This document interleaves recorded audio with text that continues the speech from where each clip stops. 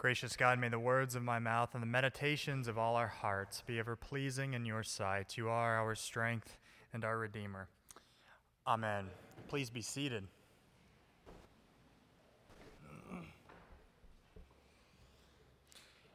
Easter morning was 2 weeks ago, and it was a glorious morning here at St. Paul's. We had a grand procession accompanied by brass and timpani and choir. On such a festive morning as that one, it was the easiest thing in the world to believe that Jesus was raised from the dead, that life was victorious over death. That was 2 weeks ago. To some, it feels like a distant memory, an echo from another world. Easter week proceeded on just like any other week. Just when we thought spring was making its long-awaited arrival, it snowed. I was chatting with a friend of mine on Facebook he's graduating from seminary next month. And I asked him how his Easter Sunday was, and he responded, he said, "Easter morning was great and all, but I sure wish the risen and glorified Christ could land me a job." He added a ha-ha to the message, but I could sense the anxiety and apprehension underneath his laughter. He was poised somewhere between the joy of Easter and the anxiety of the future. In some ways, that's just where the disciples are in this morning's gospel. Luke tells us what happens to the disciples on that first Easter day. The disciples are gathered together in fear and in doubt. They have a sense that something strange has happened to Jesus of Nazareth. They aren't sure what it means for them just yet. I want to pause and highlight here that if any of us have fear or doubt about the resurrection, we are in good company with the original disciples. Luke tells us that Jesus appears in their midst, and they're frightened and terrified. Even after he says to them, "Peace," his disciples think they're seeing a ghost. A ghost! In other words, they think Jesus is still dead. The disciples know that ghosts aren't alive. Ghosts say boo and clank around in dusty closets and big stone churches. Sensing their fear and doubt, Jesus does the only thing he can do to show them who he is. "Look at my body," he says. "Look at my hands. Touch me and see. Look where the Romans drove their nails through my flesh and blood. Look at the scars. Look at these hands that beckoned you to follow me, the hands that healed the hurting, the hands that held the children, the hands that broke bread and passed the cup at the Last Supper, the hands that washed the dirt off your feet.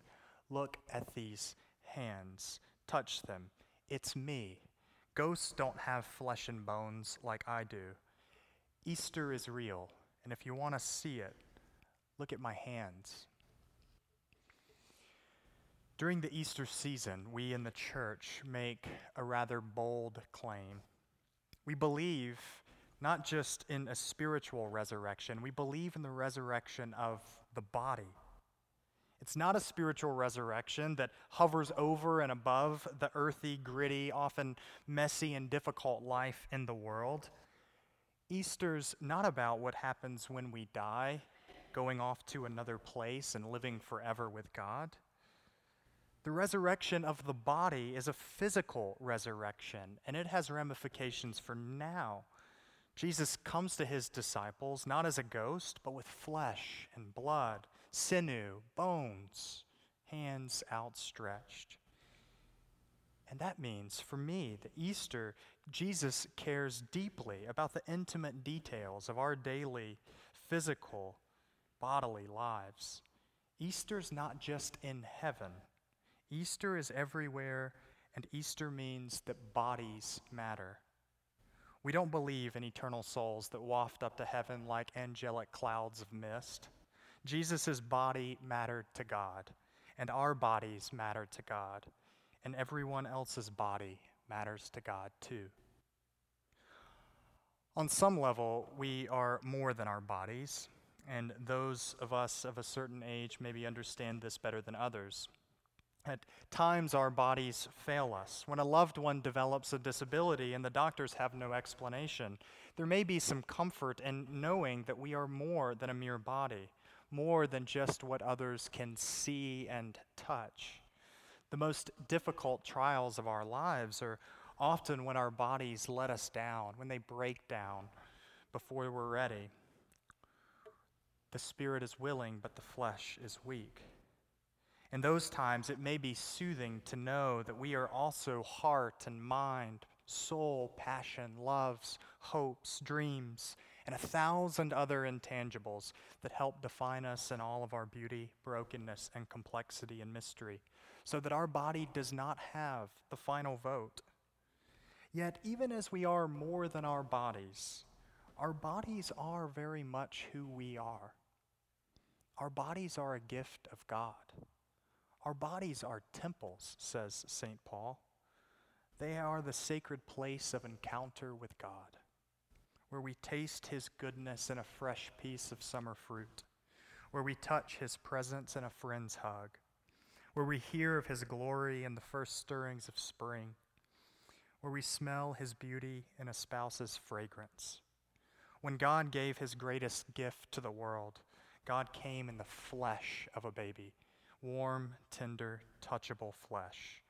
And when God raised Jesus on Easter morning, he raised him in his body. Heads, arms, torsos, brains, legs, hands, stomachs. It's all a testament to Easter. Like Jesus' body, our bodies often tell the story of who we are and the roads we've traveled.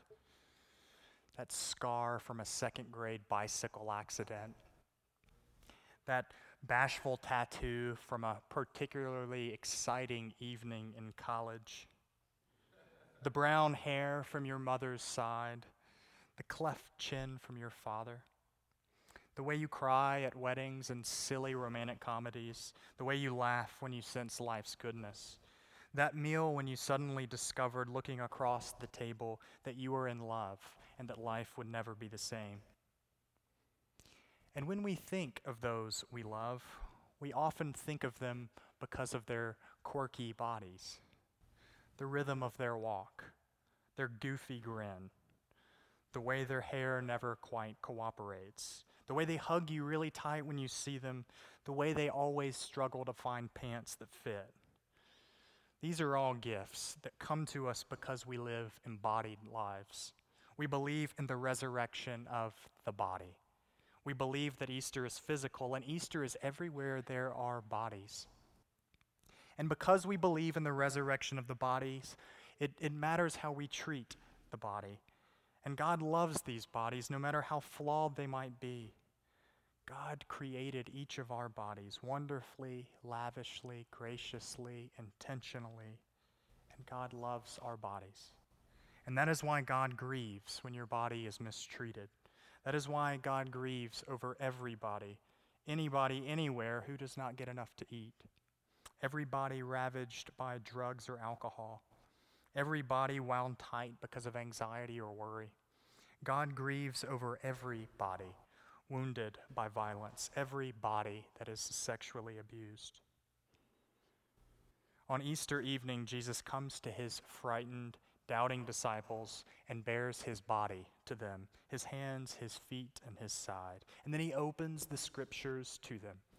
He reminds them of God's relationship to Israel through the creative and liberating stories of the Old Testament, the law of Moses, the voice of the prophets, the wisdom of the Psalms. And then he ties it all together with his death, resurrection, his life, death, and resurrection. And then he does something very curious. He says to his disciples, in essence, Easter is up to you now. As I have given my hands and feet to you, so you must give your hands and feet to others. In your lives will my life be revealed. You are my body now, the body of Christ. You will bear witness to my love, desire, and concern for everybody. You are the ones who will carry on the ministry of my hands. You are the ones who will comfort those bodies that are sad and lonely. You are the ones who will feed the hungry and heal the sick. You are the body of Christ, witnesses of the resurrection, conduits of Easter. A wise person once said that most of the world will not have the chance to read the 4 Gospels in the New Testament, Matthew, Mark, Luke, and John. But they will most certainly read the 5th Gospel, the story of Christ that our life tells. Jesus knows that too, and it's because of that this morning he comes and stands among us, we who know both fear and doubt. He gives us his blessing. And he says, Easter is in your hands now. You are my body. Amen.